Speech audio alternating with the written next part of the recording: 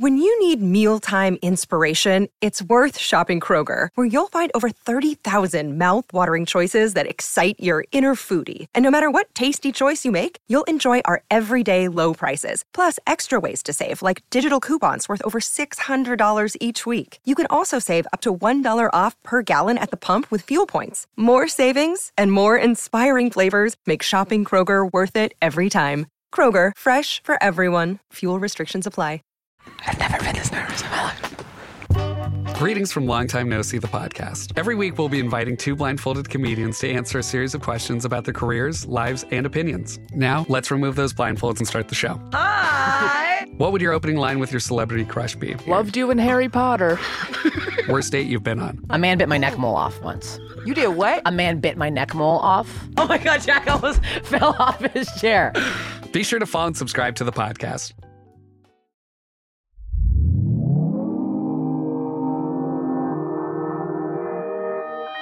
Consequence Podcast Network.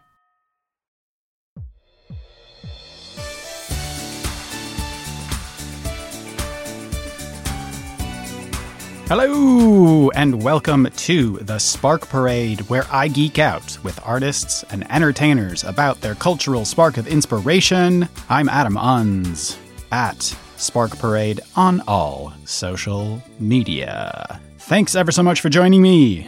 This is a very special episode of the Spark Parade. My guest is vocalist and musician Pete Lowry Winfield, aka Until the Ribbon Breaks, who spoke to me about his Spark, Run the Jewels, fucking incredible second album, conveniently titled Run the Jewels 2. I had so much fun with Pete, and his connection to the album is very unique and totally wild. And you, my friend, are going to love hearing about it. I don't want to say anything more because nobody likes spoilers. So, quick Until the Ribbon Breaks facts. Until the Ribbon Breaks is the musical project of Welsh-born, LA-based vocalist and musician Pete Lowry Winfield. Until the Ribbon Breaks started as a trio that also featured musicians James Gordon and Elliot Wall. The band's name refers to the custom of making mixtapes that will ideally be played over and over until the ribbon breaks. Winfield's first two singles, Pressure and 2025, were released in 2013. In addition to wrapping up sessions for the band's debut album, he earned global fame for remixing hit singles for The Weeknd, Sam Smith, and Lorde, who eventually invited him to open her 2013 North American tour. It was during the era of Until the Ribbon Breaks' self-titled second album that Winfield began to face the fact that he had become dependent on alcohol and drugs. Despite personal turmoil, the album was a critical success. Unfortunately, it wasn't enough to hold the band together. Both Gordon and Wall moved on to other projects, while Winfield set forth on a journey of sobriety and healing. But the advent of COVID and renewed creative clarity inspired a new wave of musical creation, which eventually took the form of a collection that traces Winfield's recovery, as well as his philosophical view of the world around him. The new Until the Ribbon Breaks single, Nature Mother, is out right now. Quick Run the Jewels 2 facts. Run the Jewels 2 is the second studio album by American hip-hop duo Run the Jewels, which consists of Killer Mike and LP. Released in October of 2014, Run the Jewels 2 received widespread acclaim from critics for its darker and more layered production, Killer Mike and LP's lyricism and chemistry, and its guest contributions. Several publications also ranked it as the best album of 2014. It debuted at number 50 on the US Billboard 200, selling 12,000 copies in its first week. And there you have it. Let's get down to business. Here comes my chat with Until the Ribbon Breaks about Run the Jewels 2.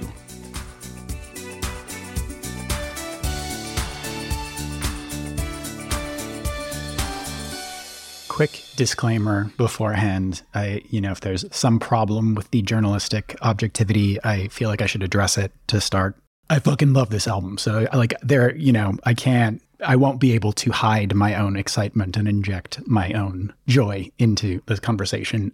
But with that out of the way, the normal start for these conversations is asking you for your origin story with whatever we're talking about and kind of, the first time you heard an album, whatever. This is an unusual situation as I understand it. So, give me your backstory with this album. Yeah, I mean, there's so many reasons I wanted to choose this album. First and foremost, I just absolutely love Run the Jewels and historically LP. I discovered LP when I was just a kind of skateboarding kid in Wales, which seems so random now to have even found LP. But I remember it was a video I saw. God, I don't even know the year. It was a video where he has like a little red plastic gun and he goes around New York. And even New York at that time to me was this mystical magic land. And I'd never heard anything like it. I was kind of, at that point, I was even kind of new to hip hop or rap, and I was just starting to get my obsession. I grew up listening to punk and in punk bands and stuff. So LP brought this kind of like lo-fi, scrappy punk element to it in the video and in the sound and the things that he was talking about. It was all this kind of like dystopian worldview, like almost like a comic book. He was like a comic book character. So that set me off on my like lifelong fandom of everything LP was doing. And then like, you know, I don't know, over 10 years later, probably I ended up moving to New York. Oh, and that set me off, by the way, on like trying to figure out how to make music that even had some of those elements. Like I then saved up to buy a sampler and was like, this is you couldn't just Google this stuff. So I was have to like do all this research to try and find out how you make even any of those sounds. So I think one of the beauties of back then is the amount of like effort you have to put in to discover something means you end up like obsessing over it even more. So I went on this whole journey between LP and DJ Shadow of like just trying to figure out how all that was made.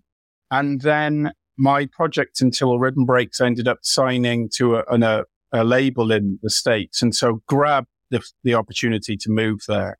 And I had said to someone at the label at the time, one of my biggest loves is to make hip hop beats. So if there's anything that ever comes across your radar, something I could work on. And they were looking at this artist called Mr. Mother Effing Esquire. And so I ended up doing a session with him, which was just like, this was just all, I couldn't believe any of this was happening. This is like childhood dream stuff. I'm like working with a rapper in New York, making a beat in a studio. I was like, I was done. I was happy forever. And then it turned out he had been working. He was like, oh, you should work with my friend LP. And I was like, what? Not like LP. And he was like, yeah. I was like, yeah, now, whenever, yeah, I'm there. And he just sent him a message. And LP, being the way he is, was just like, all right. So I ended up at his house. I mean, it's just like, you know, when I look back on it, I was so awkward and I just couldn't believe it. You know, I was in his house, British, so I was already awkward. And I was just like, hello. And I was scared to show him any of my ideas and stuff. And we did a session and it was fine. But I just remember walking out thinking, I don't even know what. I was like blacked out. And came back to the UK and was rehearsing for the first Until Rhythm Breaks tour. And just got this random phone call at the rehearsal studios from LP saying, I've got this project called Run the Jewels and we need a hook in 24 hours or less. Can you sing it? So I just like set up the drum mics in the rehearsal studio and write this thing and sent it to them. And they used it and it ended up being on the first Run the Jewels record. So again, at that point, I was like, life made. And then I asked them to return the favor. They ended up on the Until Rhythm Breaks record, which mind blowing. And then that brings us to the second Run the Jewels album, which again, it was so random. He texted me out the blue and said, don't you have a studio in LA? And I was like, yeah, there's a kind of little studio in my backyard kind of thing. And he's like, oh, we're looking for somewhere last minute. We couldn't come and record there. And I was like, absolutely, you can. And it turned out to be the second Run the Jewels album, or a large portion of the second Run the Jewels album. And in a way, it was even more mind-blowing because I just got to be an actual fly on the wall. Like there was none of the pressure of, I knew they weren't asking me to do anything other than give them the space. So there's this wild period of time where I would just kind of sit in my garden and could hear this music because I didn't want to like be annoying and try and be in the room. So I would sit in the garden and listen to what they were doing and pretend I was busy. And especially when it came to some of the features, that's when it got really weird. But I don't want to like that. So that's how it came to be, kind of thing. Crazy. Like, and I guess, having the experience of being around those artists is one thing. Having them in your home is another thing. And then I guess at the time, you know, the first Run the Jewels album, the mixtape, was very well received. Everyone loved it. Everyone thought that, you know, hoped that they were going to carry on doing what they were doing. But it's the second album, you know, it was the first like album with the label. And I can imagine that they were feeling some kind of pressure to match or surpass what they'd done before. So kind of knowing that they're cooking up something and it's, you know, the follow-up to this amazing album, and then being on the other side of that and being like, oh shit, that's what it was. And like, it's this, you know, era defining, mind blowing, just like next level shit. Exactly. Yeah, exactly. There's never been a moment during it since where I was really, really excited when I got a note about doing this podcast, because it's not like that's ever come up. And it kind of made me think about it and think how wild it really, like, wow, looking back on it was so amazing, because also during that time I was trying to get sober and all these things. So the whole period is this strange, like, fever dream. That element of it was obviously, goes without saying, such a positive and wild experience. Yeah. And, you know, I can only imagine when you have other stuff that you're dealing with personally, being like, I was going to say on the periphery, but being at the epicenter of this project that's going to affect millions of people's lives, but having like your own shit going on. So it's like, it's this thing that's happening to you that is a part of what's going on in your world, but it's not like, just kind of hard to like balance all of that stuff out. Exactly. I mean, I'm strangely thankful that there was none of the pressure of being involved. I don't think I was in a place where I could have dealt with that pressure of that, because it never, you know, for me, it's not like especially with someone like LP, who was so formulative in the trajectory of everything I've ever done musically or attempted to do, it's not like, and I've told him this, it doesn't become blasé to me. It's not like, oh, LP's here in the morning, whatever. Like every day, it's especially when he's there making music, because you're just seeing, and his process is so interesting. He's so in the moment. He's almost like a jazz musician in his production. There's a lot of sequencing and stuff happening. It's not so much like drag, drop, or move stuff around. It's happening. He's like in the sound. And I think that's why you get all these interesting elements that are unexpected. But he just also has that thing, which is, I just don't know, where the drums hit so hard, and I still don't know how he achieves. That just feels like it's exciting and overwhelming in equal measure. Yeah, completely. I mean, I can tell you, you know, there's like anecdotal stuff, obviously, which it was such a like cycle of mind-blowing things, because pre-discovering LP, my thing, like I said, was like punk bands and stuff like that. And one of my favorite bands growing up, the literal record I used to use to be like, I don't want to go to school today, was, you know, Killing in the Name of Rage Against the Machine. That was like my no. Like literally, I'm not going to do what you tell me record, you know, to my parents or my mum. And the doorbell, I remember the doorbell went, the studio was in the back. So I was happy to be I was like the tea boy for 2 weeks. I was happy to like open the door and do that. And I couldn't have been happier, but it was Zach De La Rocha. And no one had told me, because why would they have, you know? And the door opened, and it was just this moment where just at the front door is Zach De La Rocha, who was just so incredibly polite. And I think he said, you wouldn't have a cup of tea, would you? It's the most British thing you could ever say as well. And I was like, yeah, absolutely, yeah.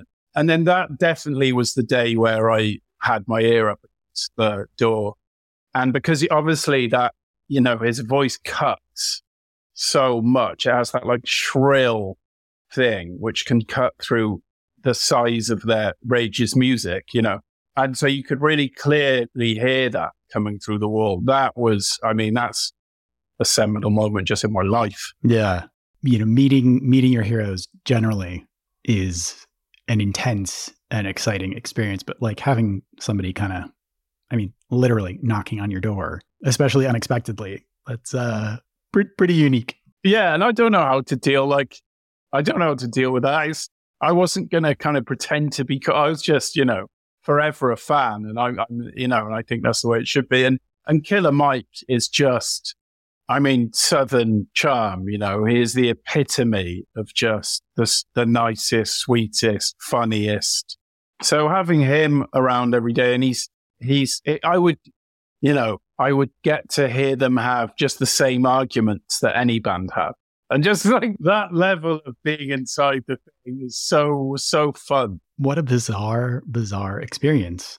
And like I said, having these things happen in your house and then having the end result be something that affects you like from an artistic standpoint as well, and being able to like trying to reconcile those two things, that it's like this amazing piece of art is out in the world and everyone loves it, but it also happened in my backyard. So, it's the opposite of that thing where, if someone, friends, family, whatever, is like, oh, I'm making music or something. And because you're a musician, they're like, will you tell them what you think? And you're like, oh no, this could be, it's the opposite of that, because then you're close to it. And then, like you said, it comes out and it's like your favorite record anyway, mm-hmm. and would have been had I not heard it. And I really didn't do that, go in at the end and be like, can I hear it? Because I know if it was me, that's the last thing you want. I think there was so much hype and excitement around that record that I didn't want to,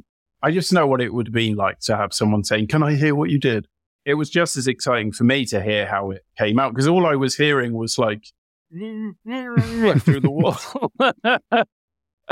So I couldn't have even told you what I thought. I would be able to say it's very heavy. They didn't dial it back, that's for sure. Right. And then, I guess, in addition to the incredible life-changing experience of being around when it was created, do you feel like the music itself had an impact on you, whether just as a fan or as a musician yourself? Yeah.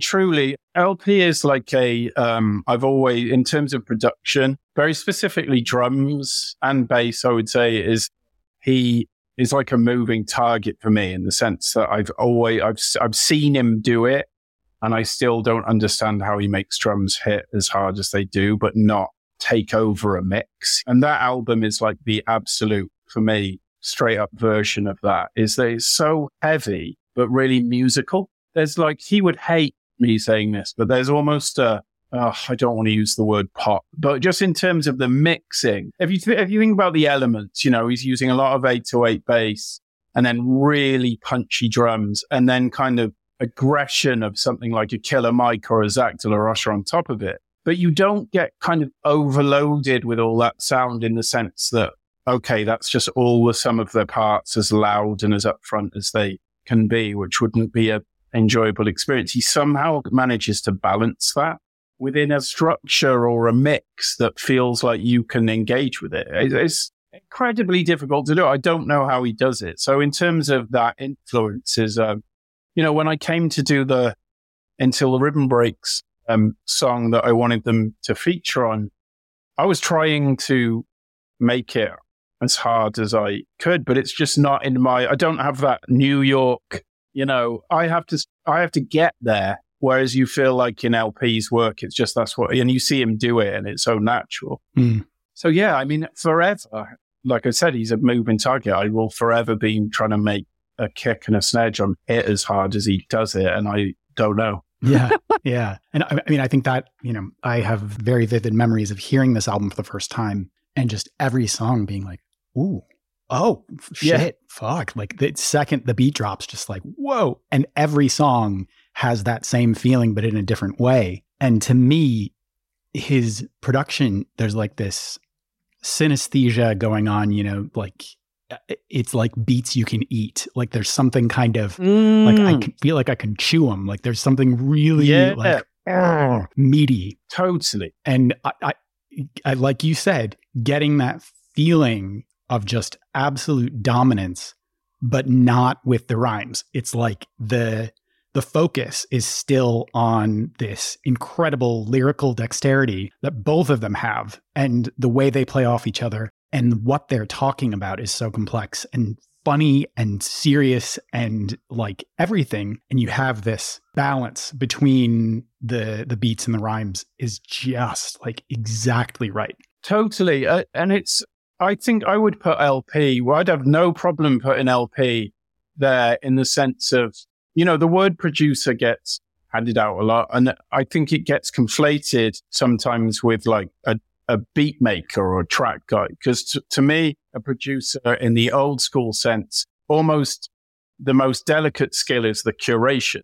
You think about a Kanye or a Pharrell or something, or a Rick Rubin, where it's like, okay, they understand a sample and a beat and a bass and like the elements. Like even in terms of A&Ring, in the sense that, like, if you think about LPs, I'm accrediting all of this to him. I know, like, Killer Mike, I could talk forever about his part in Run the Jewels too, but just in terms of LP's ability to make a Zach De La Rocha fit next to a Big Boy or something, and it feels so seamless. So his curation, I would just put up there with it. And he's been doing that forever, whether it was when he had Company Flow and like when he had a label. I think as a curator, he's amazing. Time for a quick break because somebody's got to keep the lights on around here, but we'll be right back. When you need mealtime inspiration, it's worth shopping Kroger, where you'll find over 30,000 mouth-watering choices that excite your inner foodie. And no matter what tasty choice you make, you'll enjoy our everyday low prices, plus extra ways to save, like digital coupons worth over $600 each week. You can also save up to $1 off per gallon at the pump with fuel points. More savings and more inspiring flavors make shopping Kroger worth it every time. Kroger, fresh for everyone. Fuel restrictions apply. Save big on brunch for mom, all in the Kroger app. Get half gallons of delicious Kroger milk for $1.29 each. Then get flavorful Tyson natural boneless chicken breasts for $2.49 a pound, all with your card and a digital coupon. Shop these deals at your local Kroger today, or tap the screen now to download the Kroger app to save big today. Kroger, fresh for everyone. Prices and product availability subject to change. Restrictions apply. See site for details.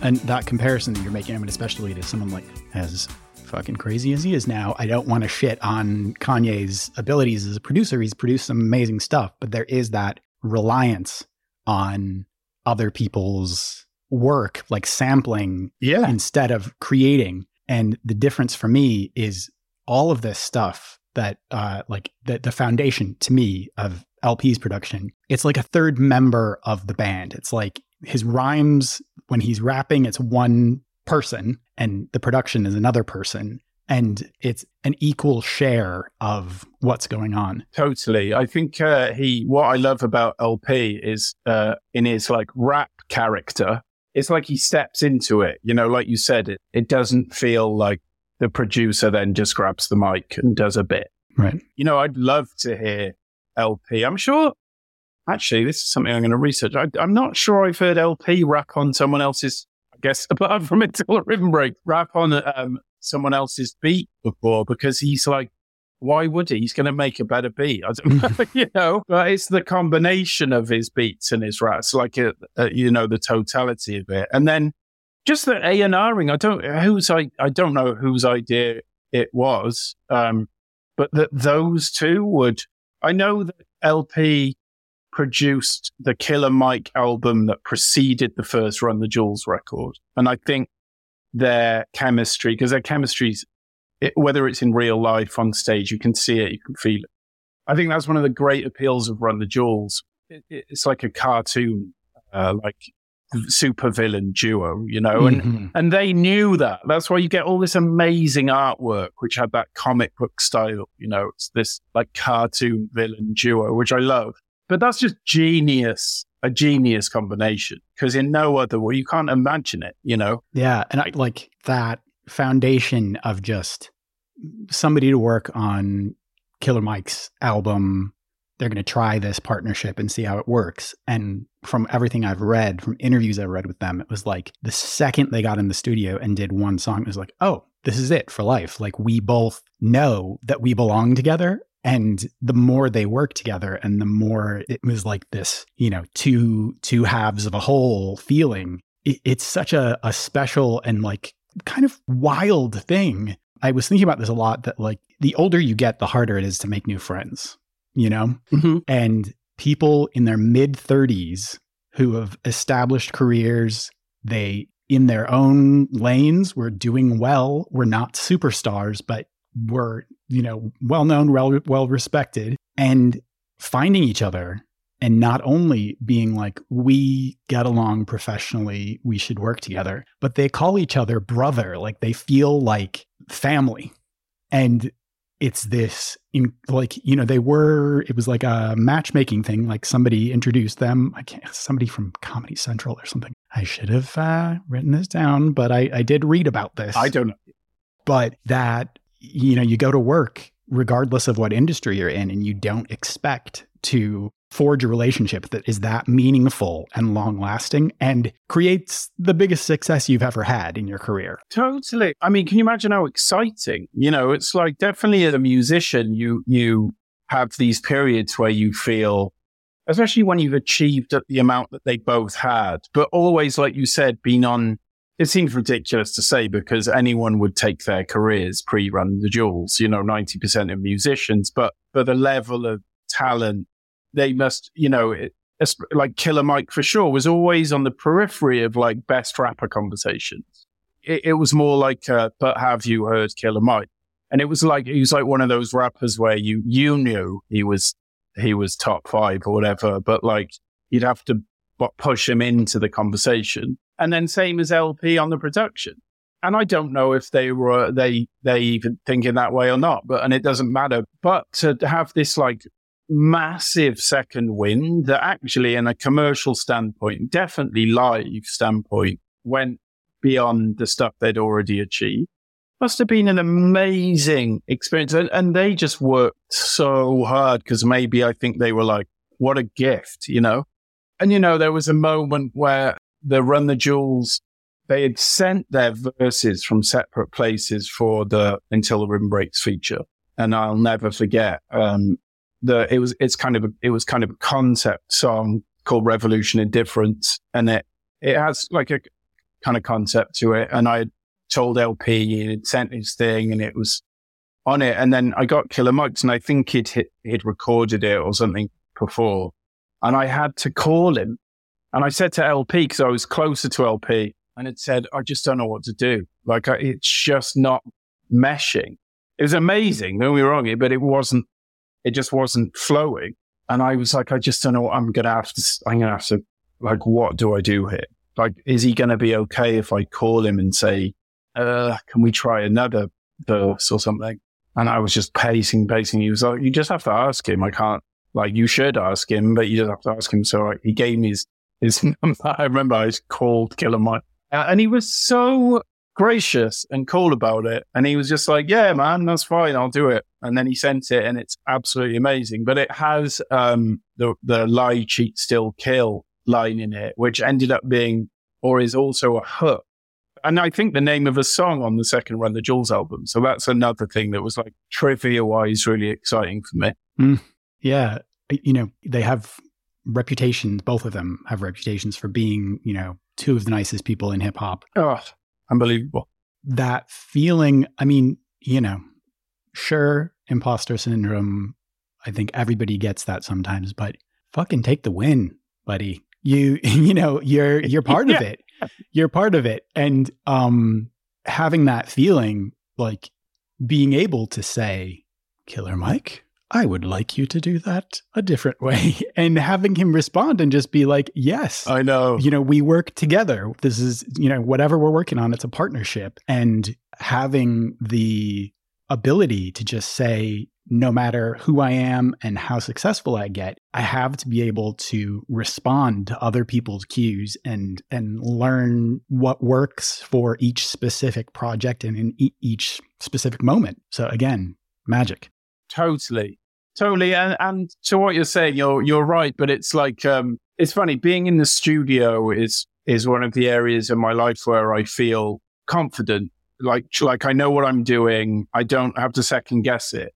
But I'm kind of glad in a way that to a degree that goes away when I'm working with an idol or a hero or something, because I don't think I'd ever want to be in a position where I didn't feel a bit nervous or like that slight imposter syndrome around someone whose music I really look up to, because then that suggests to me that you like that. I think it's good to have a horizon like that, that there's always something to attain or because otherwise you just get into that. That's when I think your music starts suffering. If you just think, well, I've arrived. Mm-hmm. You can hear it. I hope that LP would feel like that if I don't know who his production hero is, but I imagine he must have one. And I hope, from knowing him, I assume it'd be the same. He's so humble and cool that I just imagine he'd be like, it's Rick Rubin. They'd be like, sorry, Rick, is it all right if I like put my sampler down?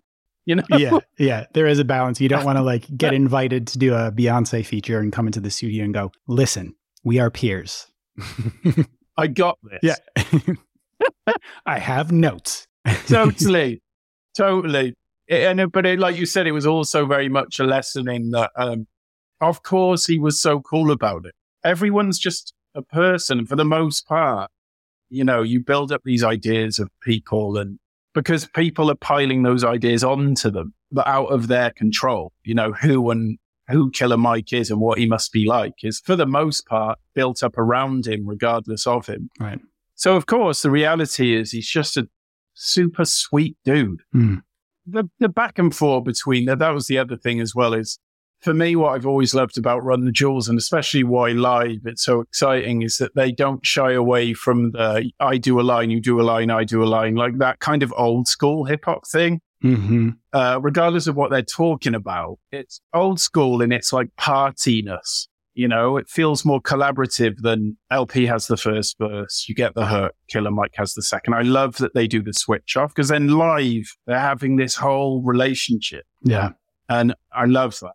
Yeah. Yeah. But having, there is a lot of conjecture online as well about them being like the bridge between the old school and the new school. And I think that's like on the road to being the right idea, but it's a little bit reductive. It's like they are both of those things and more, and they're including all these influences, and both of them have been around for a long time. So of course they have an old school influence because they were part of it, but just I guess the stuff from the old school that resonates the most, like you said, it's like, being able to bounce off of each other, but also, like I was saying before, lyrical dexterity, complexity. And sometimes this is because I'm an old man and I am, shouting at the sun for being too hot and, saying back in my day, that I feel like this is not a blanket statement, but that a lot of hip hop that gets into the charts is a little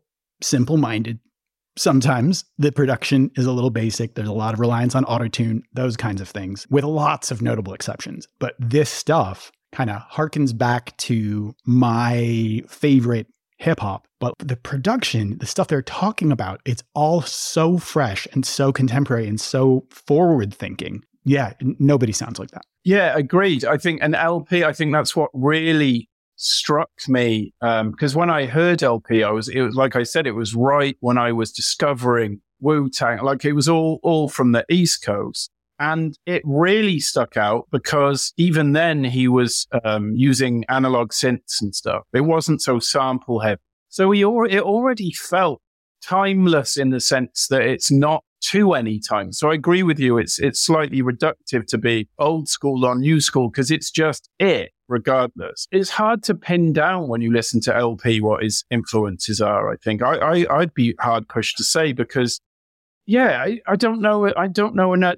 Sometimes I think there's almost like that kind of early Miami sound there. Like the beats are very spare. It's very reliant on a bass and a drum, and then almost like he uses a lot of stabs, or even like an old school orchestra stab, like in that very old school way. But somehow doesn't sound like it's referencing that. And I do think that a lot of that is because his production is to some degree performative. Like he's sequencing, it's all happening in real time and he's recording it rather than planning it. Mm-hmm. So I think you get those like where he's surprised at what's happening. And also a massive thing is he's so collaborative, even with musicians. He's always been like, oh, do you want to come and play percussion or a bass or a guitar? And he gives absolute, I can confidently say that I doubt he gives any fucks about a genre restraint. Like, you shouldn't use X because it's not normally what, I don't think he cares about that. So you'll hear this myriad of sounds that are unexpected. And back to him being a curator, never doesn't sound like him. And then you add Killer Mike on top of that. Like, I'd love to have been a fly in the wall because LP's a hip hop nerd too, you know, we all are. And it's like him hearing Killer Mike on his beat for the first time must have just been amazing for LP. Yeah. And I mean, in all of what you just said, the thing that sticks out to me is this feeling of musicians who are open-hearted, want to make the best music that they can, and are open to all sorts of ideas, open to collaborating with all sorts of different people, but also want to work with people who push them to be their best. And, you know, it's not just outside people who talk about LP and Killer Mike being on the list of best rappers of all times. They talk about it when they're talking about each other and having people who you work with, who you admire. Yes, and that's so refreshing. Yeah, that's a great point. I really remember being struck by that when you would hear them talking in interviews. And it never felt, you know, when you watch like a promo for a movie and it's the director and the actor, and it's so boring when they just are like, so, what's the word?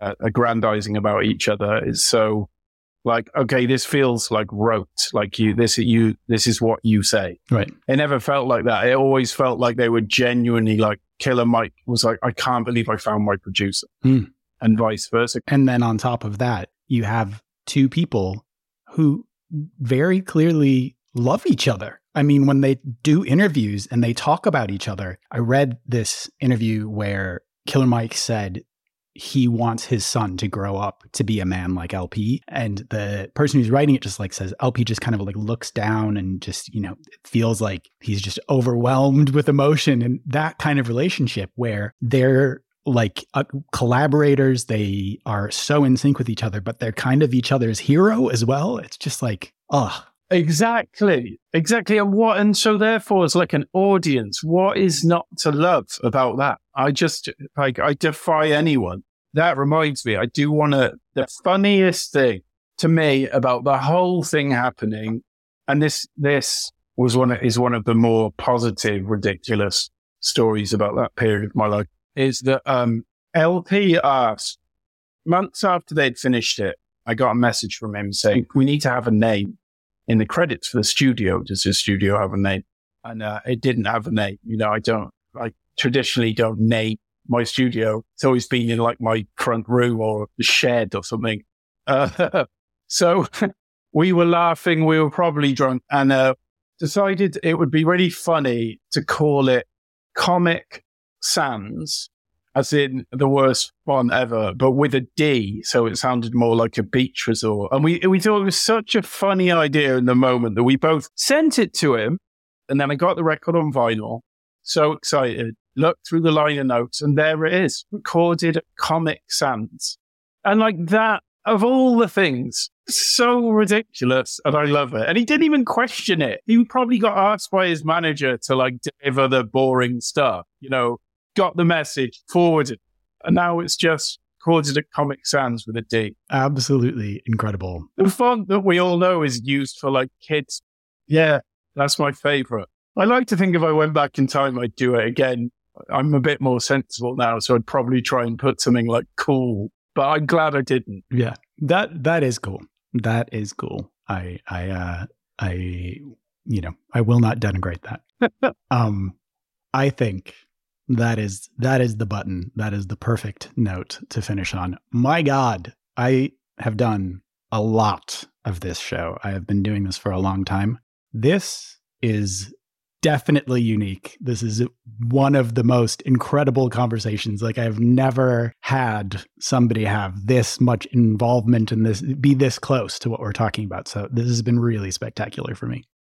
in such especially considering I was nothing to do with the music, no, trust me, it's just, like I said to you, I was really happy to be asked to do this because where else would I'd have the opportunity to tell this story. And it made me look back so fondly on a time that otherwise there was, going through some stuff. So it really brings a smile to my face that absurdity all happened. You can't make it up. So I really appreciate it. And this has been super fun. So thank you. Yeah. Thank you so much. Pleasure.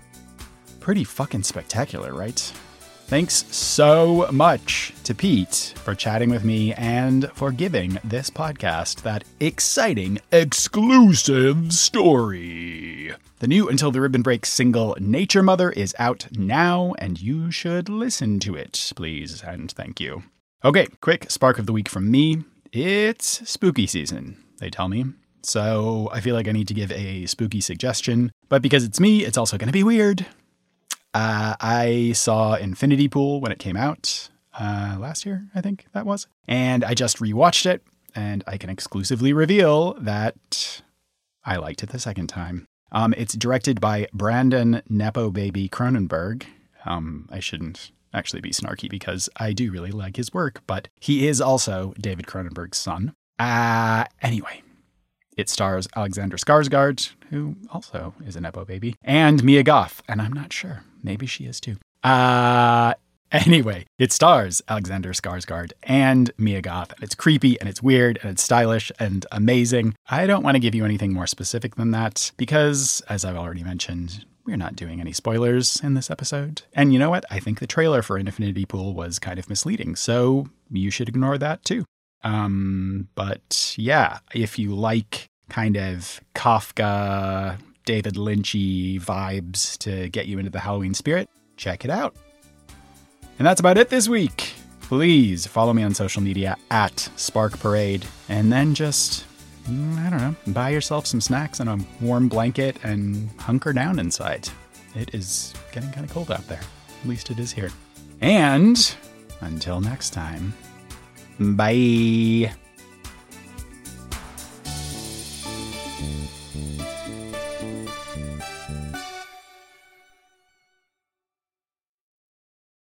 You know how to book flights and hotels. All you're missing is a tool to plan the travel experiences you'll have once you arrive. That's why you need Viator. Book guided tours, excursions, and more in one place. There are over 300,000 travel experiences to choose from, so you can find something for everyone. And Viator offers free cancellation and 24/7 customer support for worry-free travel. Download the Viator app now and use code Viator10 for 10% off your first booking in the app. Find travel experiences for you. Do more with Viator. When you need mealtime inspiration, it's worth shopping Kroger, where you'll find over 30,000 mouth-watering choices that excite your inner foodie. And no matter what tasty choice you make, you'll enjoy our everyday low prices, plus extra ways to save, like digital coupons worth over $600 each week. You can also save up to $1 off per gallon at the pump with fuel points. More savings and more inspiring flavors make shopping Kroger worth it every time. Kroger, fresh for everyone. Fuel restrictions apply.